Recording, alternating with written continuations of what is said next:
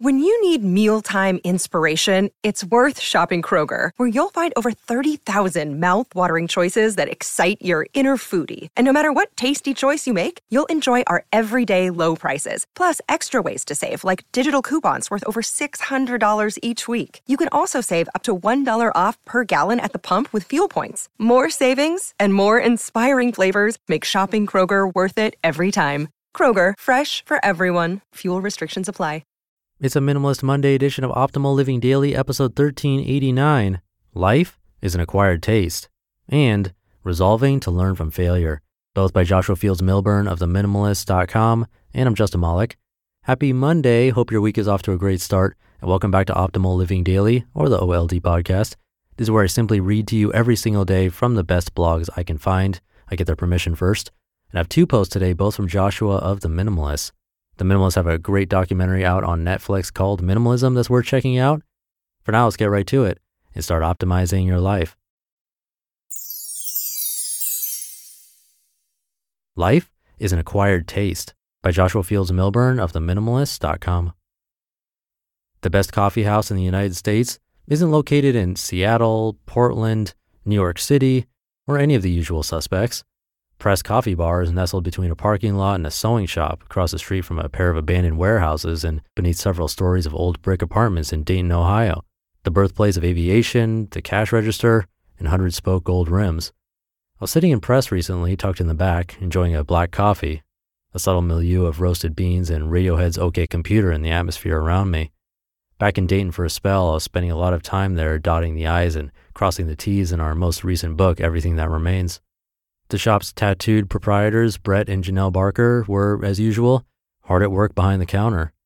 The Barkers, a husband and wife duo, are wonderful in more ways than one: friendly, attentive, passionate, and sticklers for detail.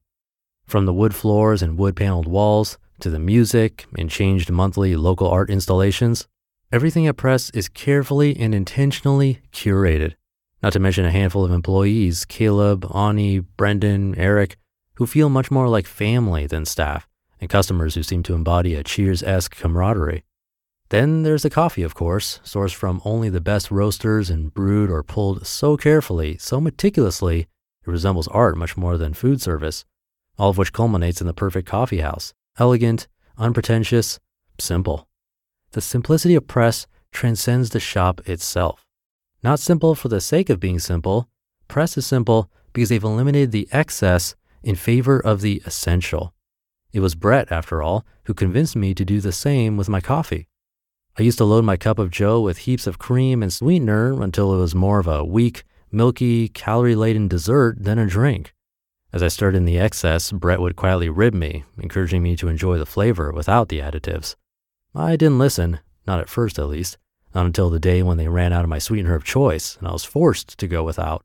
It was an unpleasant shock at first, drinking only coffee and cream, but soon my taste buds adjusted. I could better taste the coffee, and I went without sweetener from then on. A month later, being the experimenter I am, I wondered what my coffee would taste like without milk, so I ordered an Americano and shook my head when Janelle asked whether I wanted room for cream. Being unacclimated, the first sip was bitter, a strong punch to the palate. A few days in, I acquired the taste, and for the first time in my life, I could taste the actual coffee. It was more delicious than any of the sugary, weak, milky cups of yesteryear, and I never went back. Black coffee is a synecdoche for life. When you eliminate the excess, when you deliberately avoid life's empty calories, what remains is exponentially more delicious, more enjoyable, more worthwhile. It might be a bitter shock at first, but much like coffee, a meaningful life is an acquired taste. Sip slowly and enjoy. Resolving to Learn from Failure by Joshua Fields Millburn of theminimalist.com. I failed last year, a lot. I failed more times than I can count. No matter how often I fail, failure is always sharp and cutting. It never feels good.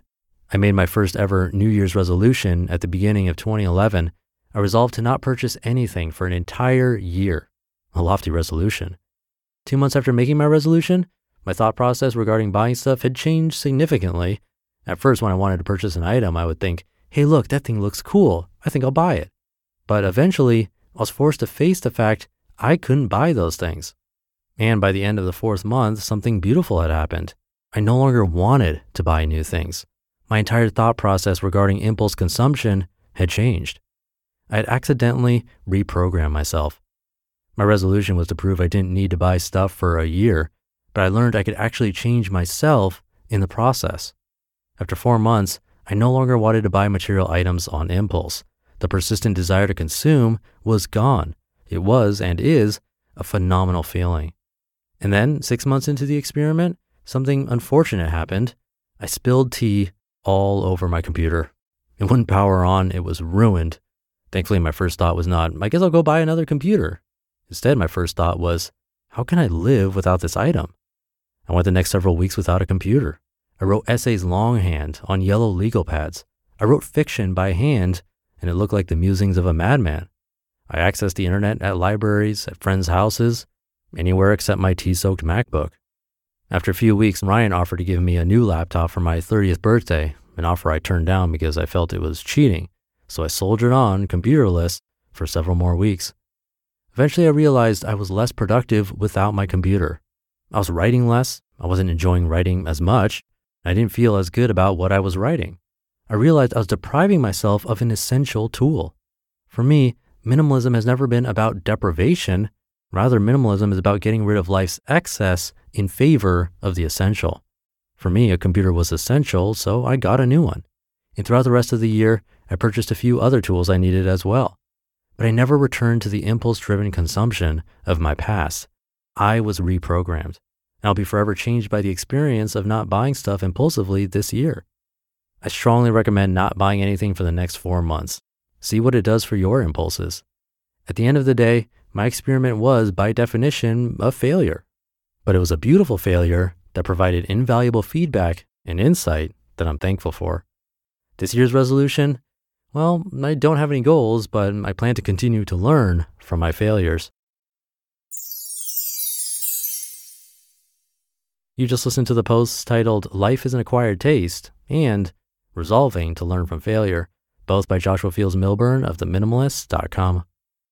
That should do it for today. Have a great start to your week if you're listening in real time, and I'll see you tomorrow as usual, where your optimal life awaits.